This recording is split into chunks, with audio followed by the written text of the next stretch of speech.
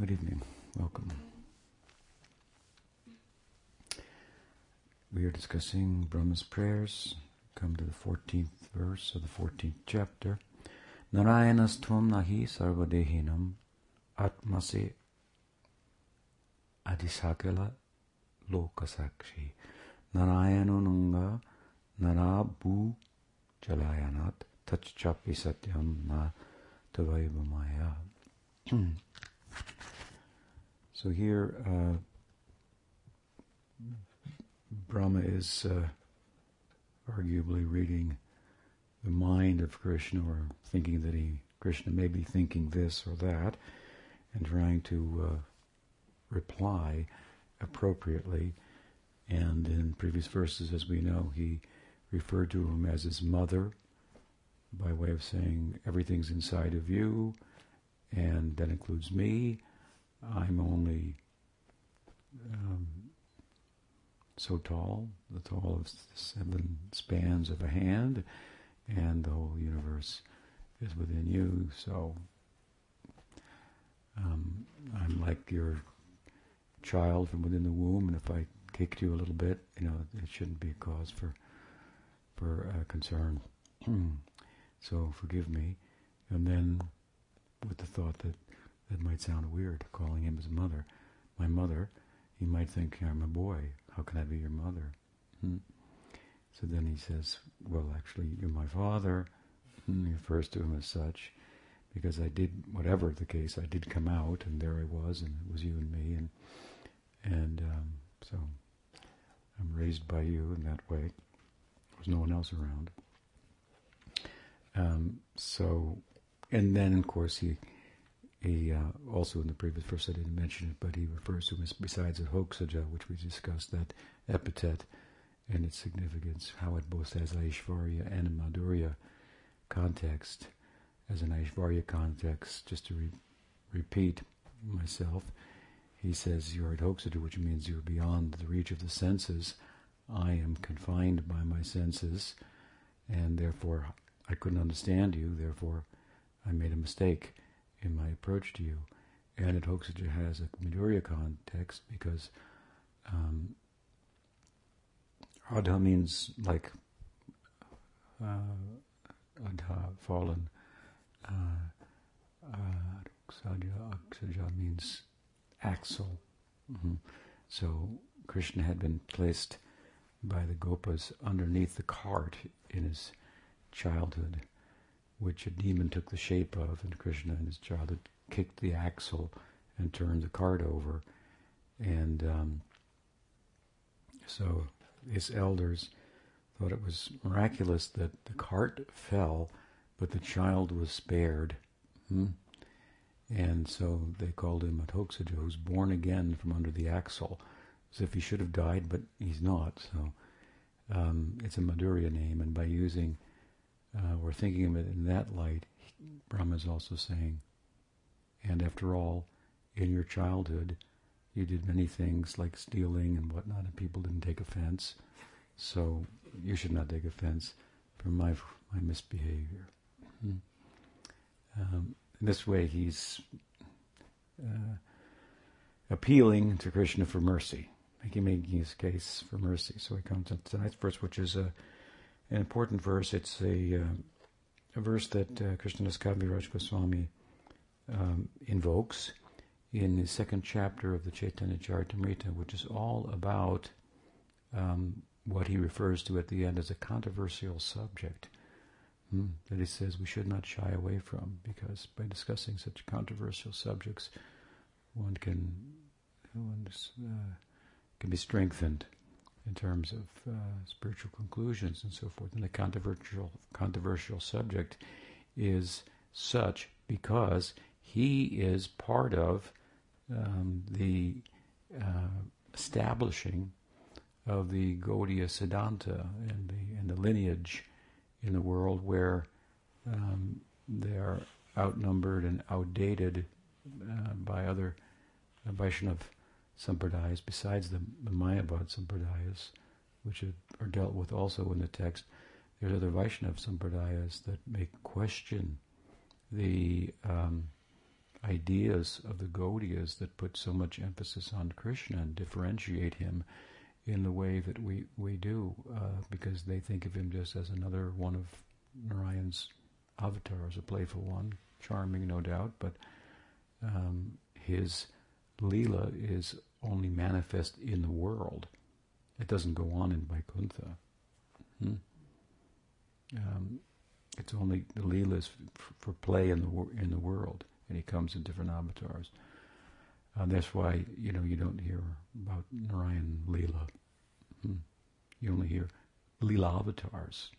So Leela avatar is a term to refer to the Leela avatars, the avatars that come and perform Leela. So he plays in the world, but in Vaikuntha he's Narayan. He's not playing around up there. It's a serious, joyful, but a serious place. It's if you want to be joyful, you need to be a little serious about what life is about, right? And then pursue it with a good head, right? So Vaikuntha, a different place, and see these other sampradaya, for example, like the Ramanuja sampradaya, who it's apparent in Krishnadasa's argument he is working on, so to speak, or he's taking into consideration when he's making his points. He quotes a couple of verses in there. His point is that, again, that Krishna is the source of Narayan, a key point to our philosophy. And in that argument, in a couple of places, he invokes verses from, I think, Jamunacharya, one of the great acharyas in the Ramanuja lineage, Sampradaya, and says, more or less saying, even you guys say it, what I'm saying here, if you understand it the way I'm talking about it. And so it's apparent that, as with anyone, when they write, they're going to think, who's the audience, and I've got to answer everybody's questions and their thoughts and what they might say and so forth. So he's in a religious environment, and even though part of that is influenced by Vaishnavism and Vishnu Bhakti, this is Krishna Bhakti and Braj Bhakti in particular. So he is, again, an important part of establishing this lineage, and these people, these Vedantins in different lineages, they're heavy people. They're not going to be just swayed by some sentiment that you're from Bengal and you think one of your fellow buddies is God and he's Krishna. So we're not going to be swayed by that. Sarvabhauma, who's came up the other day in our discussion, expressed that very same sentiment to Gopinathacharya, who said, "What, you want to teach Sri Krishna Chaitanya Vedanta? He's Bhagawan." And his brother-in-law Sarvabhauma just kind of chuckled. We don't take such sentimental statements seriously. We go by the Shastra. What does the scripture say? And it says in the Vishnu Sahasranam, the 1,000 names of Vishnu, what? What are one of the names? Triyuga, which means Vishnu only appears in 3 yugas. It's Kali Yuga he doesn't appear in. So I can't really take you too seriously, but I like the boy. And I'd like to help him. He's definitely an advanced devotee, but I want to give him some scriptural logic that will ground him. After all, he's very attractive, and the world, he's young, so the world could capture him again. Gopinath, didn't like that at all, but Mahaprabhu intervened and said, he's my elder, he wants to teach me, but I can learn. What's the harm, of course. So then, of course, he converted Sarvabhauma, who became a bhavuka, an emotionalist, along with Chaitanya Mahaprabhu. When we talked about that. So Krishnadas is dealing with this kind of environment. They're saying that Chaitanya Mahaprabhu is Krishna, and that two things, that Chaitanya Mahaprabhu is Krishna, and Krishna is the source of Narayan. So he's is the second chapter of the Adi Lila. So right at the beginning of the book, he's making a long chapter and a long argument. Largely, he begins with the idea that Krishna is the fountainhead of all forms of divinity. It's at the end of the chapter and into the third chapter where he begins to then make the case that Chaitanya Mahaprabhu is that same Krishna.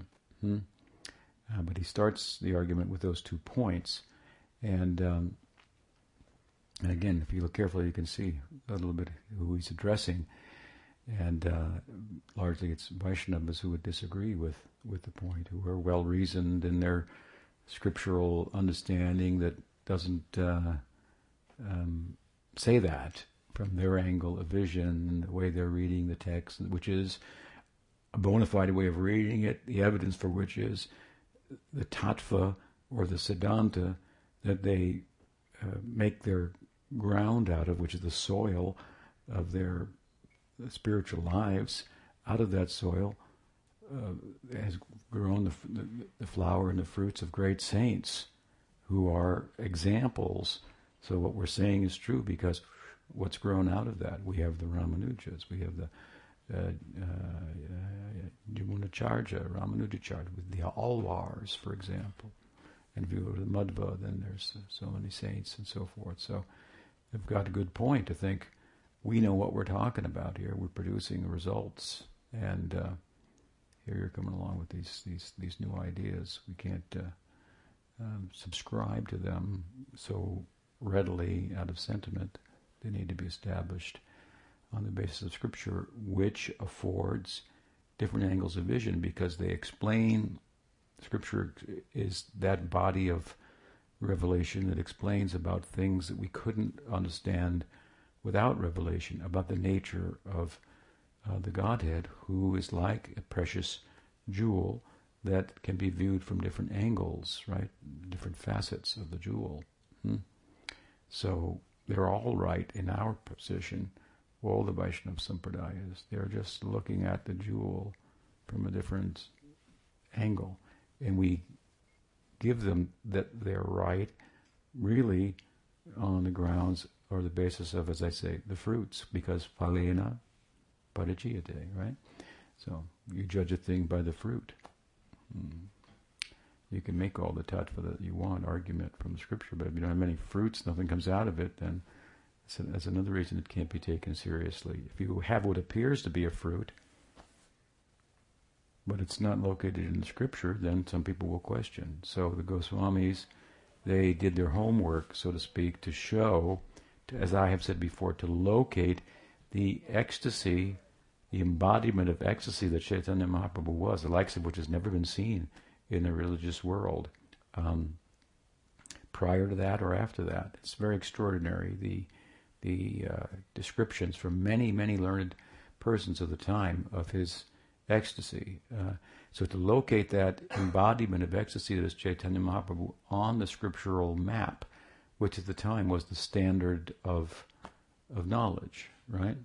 So that's what the Goswamis did, and this is part of it. Krishna's tu Bhagavan Swayam, for example, which is the famous statement in the Bhagavatam, one line of the Bhagavatam, of one verse, that is the kind of the key or the password to understanding the tattva of the Bhagavatam, getting your feet on the ground of soil that, if you will, that has that potential to flower and fruit into the experience that Krishna is more qualified than Narayan, something like that is the idea.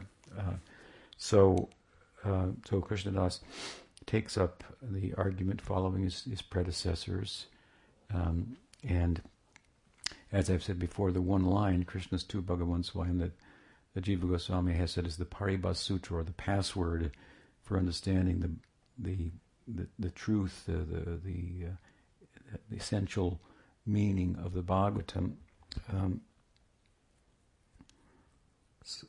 He wrote a whole treatise on this one sutra. It's It's called the Krishna Sandarbha. It's a very exhaustive explanation. He says the book centers around this. The Bhagavatam, of course, the Bhagavatam is the hub for the orbit of all the scriptures, by which they'll be understood in context, which is an interesting point, because you may note this, that in Gaudiya Sampradaya, probably more than anywhere else, if not the only place, we make the point that there's relativity to the scripture. You didn't know that? Yes, there's relativity to the scripture. For example, how Jiva Goswami establishes that the Bhagavatam is the center is by relativizing others, Puranas, for example, amongst the Puranas, by way of saying there are Puranas in the Tamaguna, ministering to people predominantly under that influence. There are Puranas ministering to those primarily under the influence of the Rajaguna. And then there are the Sattvic Puranas. And this is the Nirguna Purana. This is the, what does he say? Amalam Puranam Yad Vaishnavanam Priyam. It is the spotless Purana. Spotless means Nirguna, means without any material. It's purely a transcendental subject, and as such, it's Vaishnavanam Priyam, very dear to the Vaishnavas. So, again, the point is, he has has established that there's relativity to the text. They're not all equal. You can't pull one out here, and so it's part of his kind of commentary, if you will, or attempt to make a concordance out of all the diverse statements of the scripture, and does a good job of it. Some scriptures are more. It's also some scriptures pertain to those on the Vaishnav path, and as such, the scriptures speaking about the Varnashram path, Dharma path, don't pertain to them. You understand? This is the point of Rupa Goswami cites a verse from, I think, the Padma Purana in Bhakti Rasamrita Sindhu. With regard to bhakti, he says, Shruti Smriti Puranadi Pancharataki Binimina Ikantiki Harayar Bhakti Rutpatyai Bhakalpate. If your bhakti is not according to the Shruti, the Smriti, the Puranas, and so forth, then it's really a disturbance to society. In one sense, it's a reference to the Buddha bhakti. There's a Buddha form of bhakti. Maybe it's the Pure Land Buddhism, full of worship of the Amitabha Buddha, and they chant his name and everything. If you ever read something about it, you'd think it was like, that sounds like just like we're talking about Kali Yuga. You chant the name, and just by chanting the name, you attain the planet of the Amitabha Buddha, which is like this penultimate state of attainment, where everyone has a Buddha nature, and so from there it's easy to go to nirvana. Get there easily, just by worshipping the Amitabha Buddha, and then by getting there, you can easily go to nirvana. It's the quick route, something like that. But of course, the Buddhists reject the Veda, the revelation. They reject the idea that the sounds of the Upanishads are like heard by sages, like dogs can hear sounds that we can't. Sages can hear sounds that we can't. And they're different than what the dogs hear, and they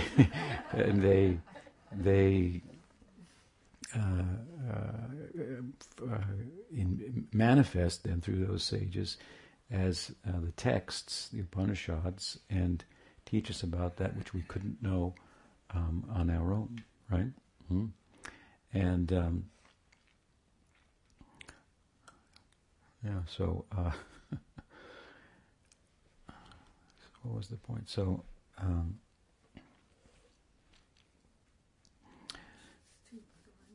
So,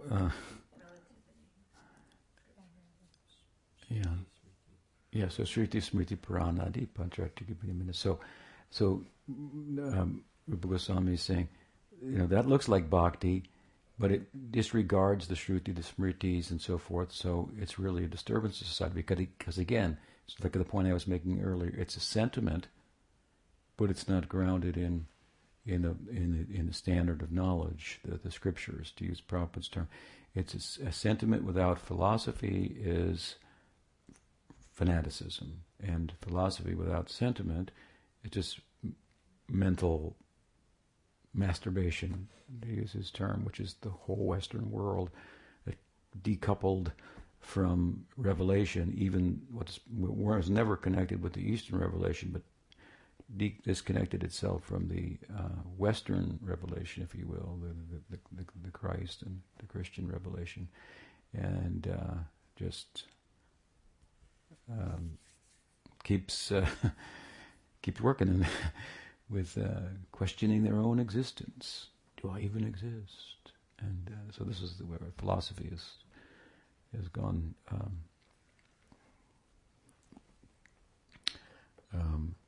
down the tube, so to speak. So you need both. So in the case of the Buddha's idea, it's not grounded in the sacred text. So, however, the verse, you might say, okay, well, I'm a Vaishnava, so I have to follow the Shruti, the Smriti, the Purana, and all these verses in all these texts and so forth and so on. And someone will say, well, you're a Vaishnava, and therefore,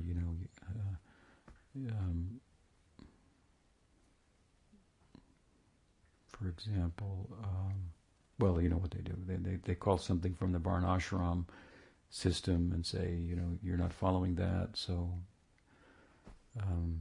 you're a woman, so woman can't wear a thread. You have to have a thread to give a thread, therefore a woman can't be a guru or something. But it's all from the Varnashram. Even the threads are from the Varnashram, not necessarily part of Vaishnavism. And for centuries, Vaishnavas who had undergone the Upanayana ceremony, as young men, upon getting initiated, the Vaishnavas would take off the thread by way of saying, now I'm on another path. Anyway, so the point of the verse is, of Rupa Goswami, as it pertains to us, is that your bhakti, which is our path, we have eligibility for bhakti through our faith and created from association, is just sentiment if it doesn't follow the bhakti shastras. It doesn't mean you have to follow. If your bhakti had to follow the smritis of, for example, we have our own smriti, like Hari Bhakti Vilas. If we had to follow Manu Samhita, then our bhakti would be covered by karma. And Rupa Goswami has defined bhakti as Gyan Karmadi Anavritam. So Gyan, Shruti, Smriti, at least Brahmaikya Gyan, the knowledge of oneness between Jiva and Brahman that is so strongly advocated. Yad Brahmopanishadi tadapyasya tanuba, in Krishnadasa's words, the emphasis on oneness between Brahman and the Atma in the Upanishad. So we don't have to be concerned with that. It's not even an anga of bhakti, right? And on the Smriti side, whatever Manu says, we're not obliged to follow that. Our morality is doing whatever is favorable for Krishna's service and rejecting what's not. You have a superior moral position by that, certainly.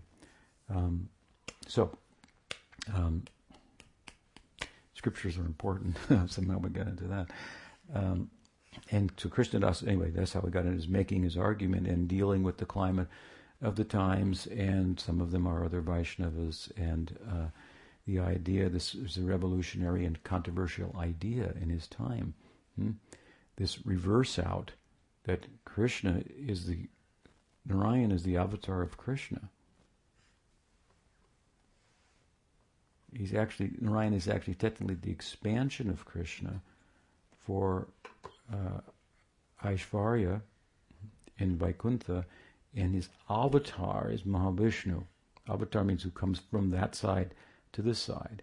So Mahavishnu is kind of like the compassion of Narayan, having an opportunity to play itself out. Because he lives in Vaikuntha, everybody has the opulences of Vaikuntha, and Narayan sometimes thinks, I'd like to give this to other people, but everybody here has it.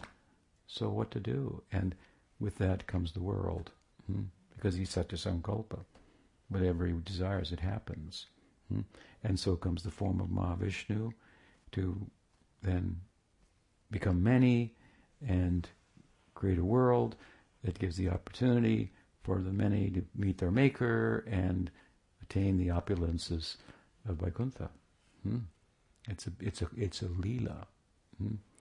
It's called the Shrishti Lila. Then it's referred to here, really in this verse, where Brahma identifies Krishna to some extent with not only Mahavishnu, Garbhodaksha Vishnu he has previously again here, and now with Shirodaksha Vishnu as well.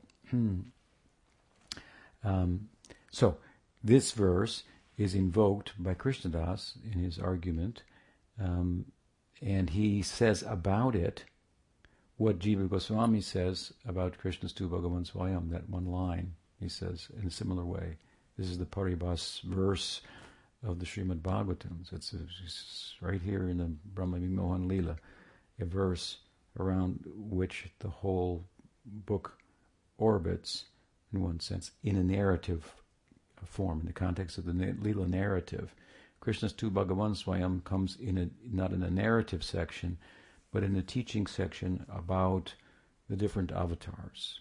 It begins with the Purushas and their avatars, their descents, and it goes all the way through to 32 or something like that. And then all these avatars are expansions of the Purusha, but Krishna's Tu. But Tu means however. Krishna is he's one of the avatars, he's listed, but more than that, he is Swayam Bhagavan. But Krishna's Tu Bhagavan Swayam. He means he is Bhagavan.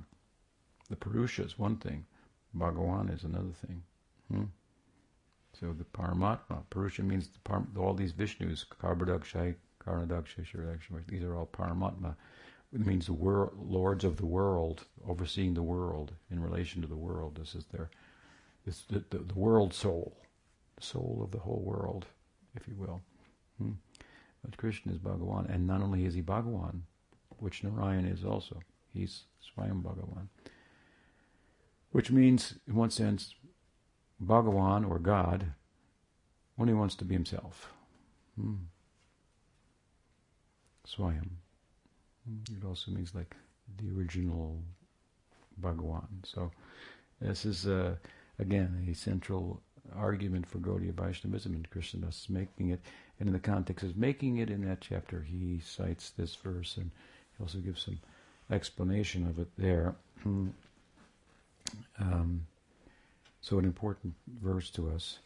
What is being said, again, picking up from the previous night's discussion and the previous verses we discussed, Brahma has said, you're my mother, if not, you're my father. If you're not my mother, you're not my father, you're actually both of them, you're the Ishvara, you're beyond, you can do anything, so you could be my father and mother at the same time. But I came from you, however you want to talk about it. I came from your navel, from the lotus, pretty extraordinary umbilical cord, but that's what happened. And if you don't believe me, as we heard last night, he said, that's what the scriptures say. I know the scriptures, so the scriptures say this. So, don't doubt me when I say that you're my father, you're my mother.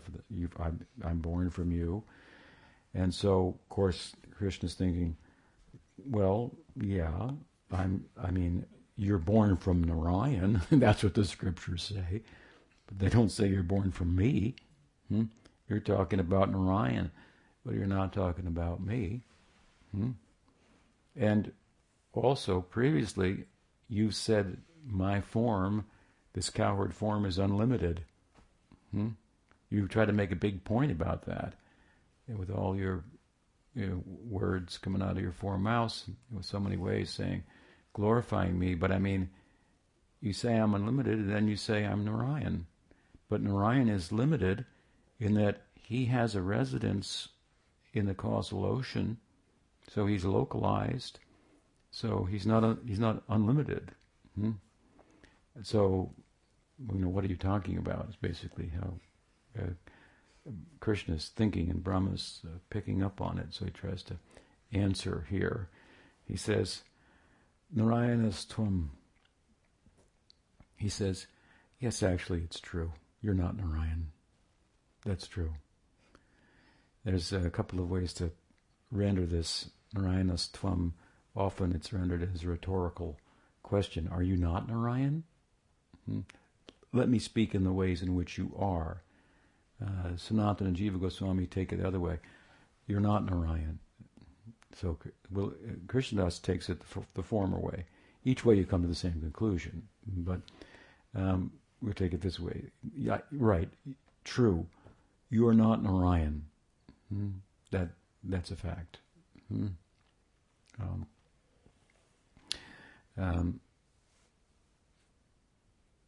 But Narayanonghang, not a Bhujalayanath.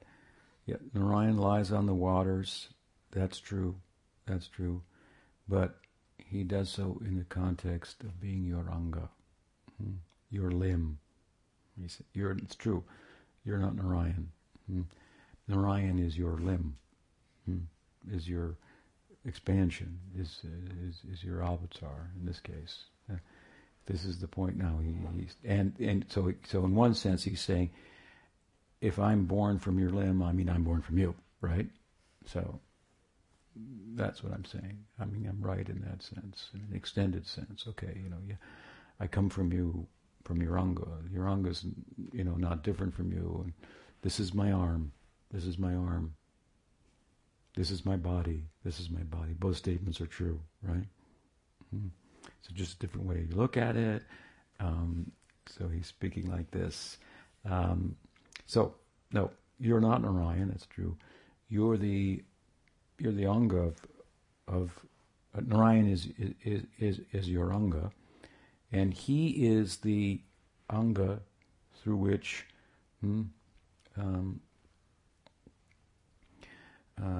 sarvadehinam, by which you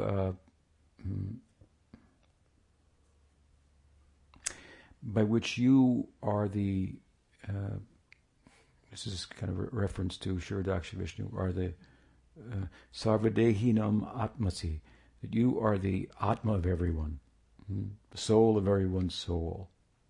Through the successive Purushas, you have the Mahavishnu and the Garbhadaksha Vishnu, the Shiradaksha Vishnu, so you can talk them all at once or individually. So here he's kind of individualizing.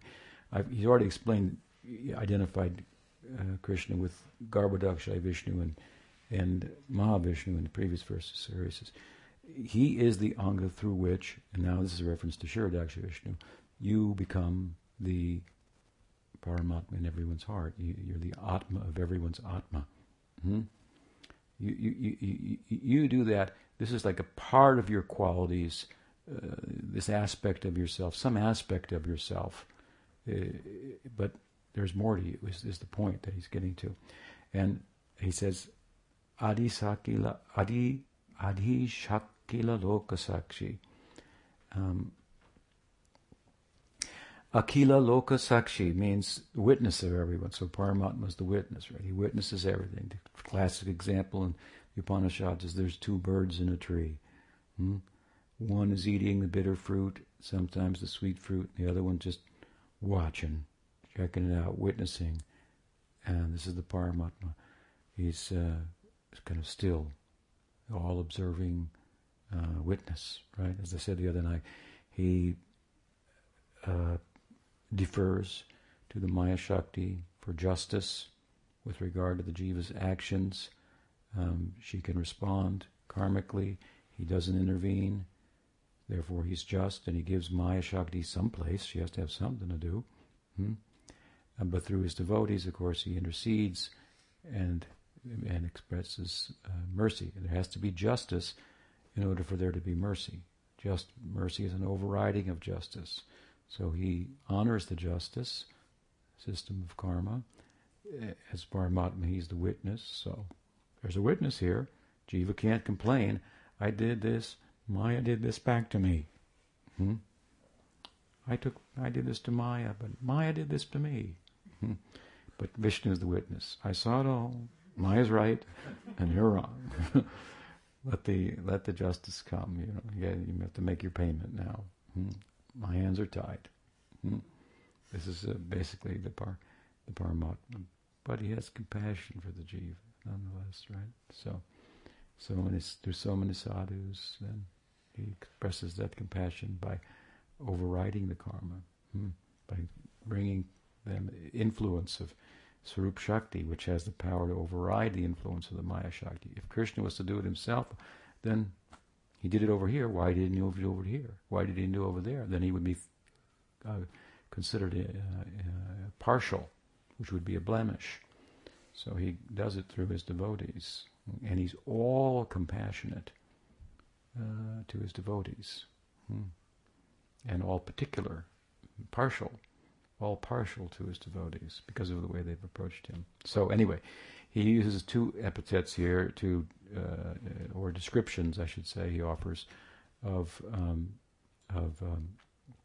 Krishna in his form of the Kshirodakshai Vishnu, through which he's the witness of everything. He's the Atma within everyone's heart, the super soul, as Prabhupada would refer to him. And so in these forms, these are the limbs of you, partial manifestations of yourself is the point. This Narayan who lies on the causal ocean, again a reference to the Mahavishnu as well. He and all his expansions, Purushas, these are their angas, and all of these avatars are Tachchapi Satyam Natabhaiva Maya. They're real. They're not products of Maya. They're real. So something for the Mayavadis. It's a comment on the side. They're real. All of them are real, and they're not products of your Maya. And this is a kind of implication. This is a kind of Leela of yours. It's called the Shrishti Leela, the creation Leela, but it's not the whole of you by any stretch of the imagination. Is what he's saying. He's saying that Narayan is Narayana's-tvam na. Narayan, one sense he's saying, Narayan is similar to Krishna. Similar, but not the same. What's happening, in other words, to Brahma here is centered as he is here on Krishna's Tu Bhagavan Swayam, which is the password of the Tattva to enter the Bhagavatam. As I've many times said, the Bhava grows out of the Tattva, so it's important to be acquainted with the Tattva, right? So this point of Tattva, if you enter into on this, what happens? Krishna says in the Gita, Aham sarvasya prabhavo mata sarvam pavartate iti matva bhajante mam buddha bhava samanvita. The gist of this is, knowing me to be the Swayam Bhagavan, then you have something in place to worship me or approach me in a way that you can enter into Vrindavan. Because it says, if you want to give unlimitedly, you have to have an object that you can give to that can take unlimitedly. And that is the position of Krishna. It is not the position of Narayan, because Narayana cannot be approached, for example, with the desire like Nanda Maharaj had. I want to have a son. And every time I think of having a son, I think, and he should be more beautiful than Narayan. And then I think, that's crazy. And who could be more beautiful than God? And so then I lose my impetus to procreate. As he asked Yashoda, he told her, and she said, I had the same experience. So of course they worshipped Narayan, and Narayan appeared to them at the end of their vow and said, you should get together and have a son, and he will be more beautiful than me. So this is you see, when we were going with this Braj conception, sometimes it's said that you have to learn that Krishna is the Supreme Personality of Godhead, then you have to forget that. But it's not entirely accurate. Because everybody in Braj thinks that Krishna is superior to Narayan. They've got the tattva. You understand? They've got the tattva. They don't think Narayan is superior to Krishna. They do think Narayan is God, and Krishna is not necessarily God. Some people say he is, but whatever. But he's definitely more attractive and superior in so many ways to Narayan. At least in 4 ways: Venu Madhurya, Lila Madhurya, Prema Madhurya, Rupa Madhurya. He has sweet form, sweet flute, sweet leelas, and sweet love. Lakshmi Sahasra Sata Sambrahma Sevya Manu. Yet Narayan has one Lakshmi, and she's like this. And he has Lakshmi Sahasra Sata, thousands of Lakshmis, gopis, and they're not like this. They're like this. Come over here. No, don't. You can't come in here. They're Sevya Manu. They're possessed of a certain kind of very extraordinary love. What is Krishnadas's verse about Radha Govinda? Chaitanya Charitamrita. You know his 3 verses? My memory's just failing me. Divyad Brindaranya Kalpadrumadha Srimad Nagra Singhasanasto Srimad Radha Shila Govinda Deva Prastali Bi Sevya Manu Smarami. It's talking about some of the nature of the love that Radha Govinda are surrounded by, that Krishna is surrounded by, most fully manifest in Radha. This is the idea. This is a what do you say, a Abhideya verse, way of going, following in those people, the Lakshmi Sahasra Sata Sambrahma Sevya Manu, who have a very extraordinary serving attitude, very different from Lakshmis. Like this fellow was asking me the other day. He was challenging and saying, what did he say? He said, I don't know where in the scripture it says there's a place called Goloka. Leela is all for this world, not in Vaikuntha. I said, well, he's a kind of a follower of Narayan. I said, I wonder, is there any parakiya in Vaikuntha? Parakiya means like apparently adulterous love, like the gopis have for Krishna. He said, certainly not. My goodness. Please. And I said, well, okay, then there must be another planet for it, because it is a bhava that we experience here in this world, and these bhavas have to be eternal. So there must be a place for it.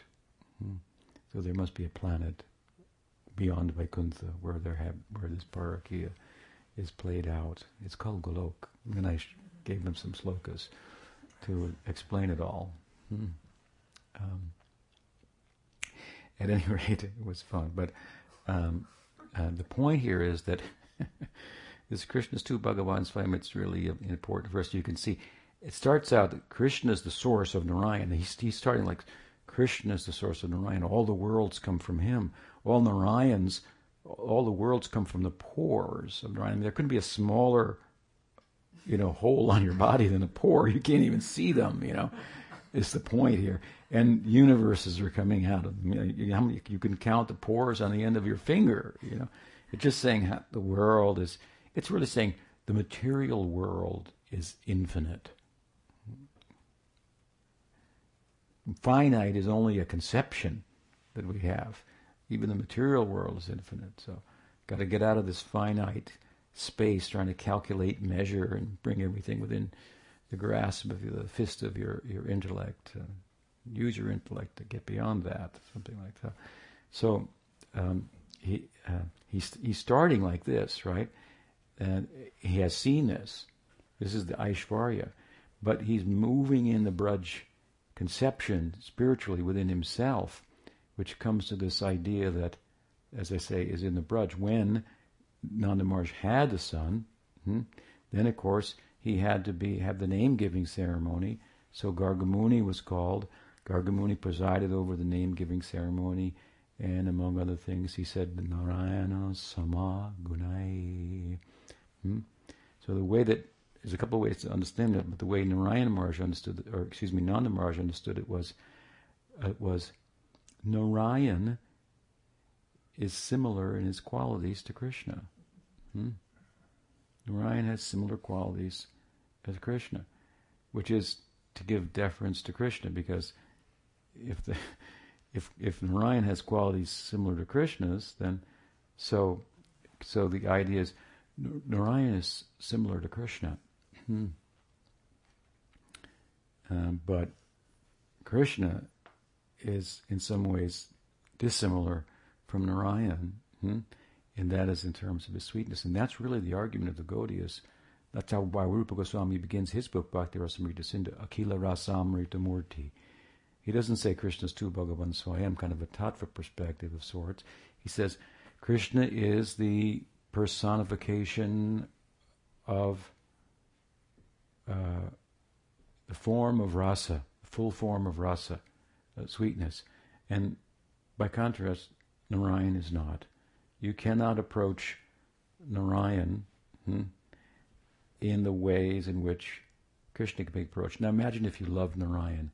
You just love Narayan. Wouldn't you like to grab onto him? Right? You can't. So there's some restriction.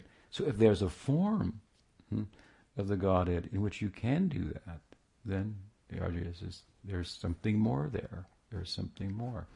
So from a feeling point of view, from the point of view of possibilities, of love, and tattva, they're both God. Okay, that's true. But in possibilities for loving, then in intimacy, it is increased in the person of Krishna. So, anyway, Garga Muni told them that in this way, they heard it this way. It spreads throughout the Braj, and that's how they think. They don't think Krishna is God. He's the source of Narayan and all the avatars, but they think Krishna is better than Narayan. So it's just another way of saying it. But now this way you take it philosophically, you work on it, develop it in bhajan, so to speak, and you grow, and then it morphs into Krishna, the same thing, but you're saying it in a different way. Krishna is superior to Narayan. There's no doubt about it. I mean, Krishna is more sweeter, charming. I mean, it's kind of a blasphemous thing in one sense to say that Krishna's more sweet than Narayan, but that's how they feel. That's their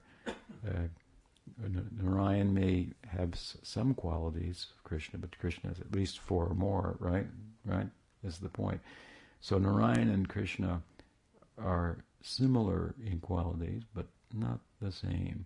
And then Gargacharya told Nanda Maharaj, now by the way,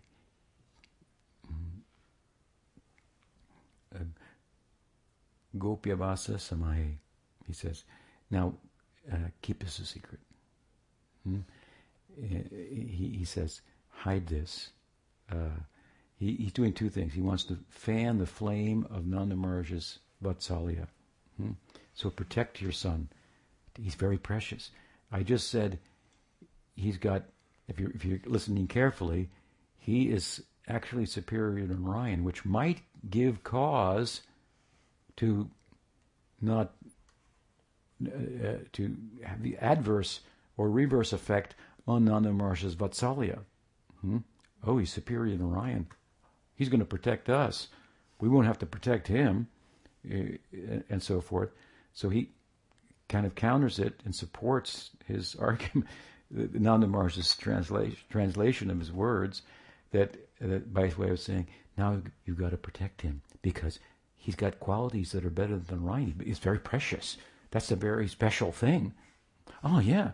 Nanda Maharaj saying, that's very special. Right, we got to take care of him. We hide him. And Bhaje Shweta Dvipam Tamaham Golokam Iti, as Brahma Samhita says, it's a very secret place, this place. Very private. the Svetadweep, the private island, what goes on there. Only a very few realized souls know about this place. None of the marshes keeping it quiet, and all the inhabitants there. This is Madhurya.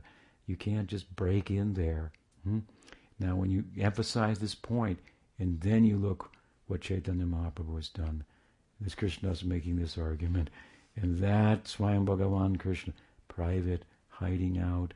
Hiding from Kamsa, yeah. But the bigger thing is, it's a secret idea. It's a very secret idea. It's hidden deeply in the scriptures that Krishna has more qualities than Narayan. He's the source of Narayan. It has to be a secret kind of a thing because that's how it plays itself out, and it's in a not overtly, so to speak, but covertly he's greater than Narayan. And so you see the fortune of Gaudiya Vaishnava. So Krishnadas makes his argument. He cites this verse and others, and then he goes into the idea. And Chaitanya Mahaprabhu is that Krishna, and he has come to make this place available to everyone. In order to do that, this point has to be established, right? He's the one who can take unlimitedly. If you should want to love Narayan like your son, you can't. So how can you give unlimitedly to him? You have to have a source that can take unlimited. And Krishna says, that's me. Jayatamam prapadyante tam sadhaiva bhajamiham manuvartante manusya sarvas. As you approach me, I can reciprocate in kind. If you want to love me as a friend, I can be a friend. Narayan cannot do that. If you want to love me as a parent, you can do that. If you want to love me as a lover, you can do that. Of course, the gopis, they did that.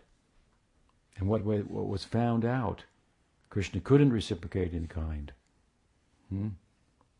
Whoa. And then he remedied the situation by becoming Chaitanya Mahaprabhu and committing himself to the service of the gopis forever, right? And you might think, well, it's not quite in kind, but they accepted his proposal. He's very, very clever, very, very charming. So what Gaudiya Vaishnavas is giving to the world, a very, very special idea. And this is a key point to it all. We thank Brahma for bringing it out. Krishna's tu Bhagavan Swayam ki jai. Radhamadhava ki jai. Gaur Premanande. What's the time?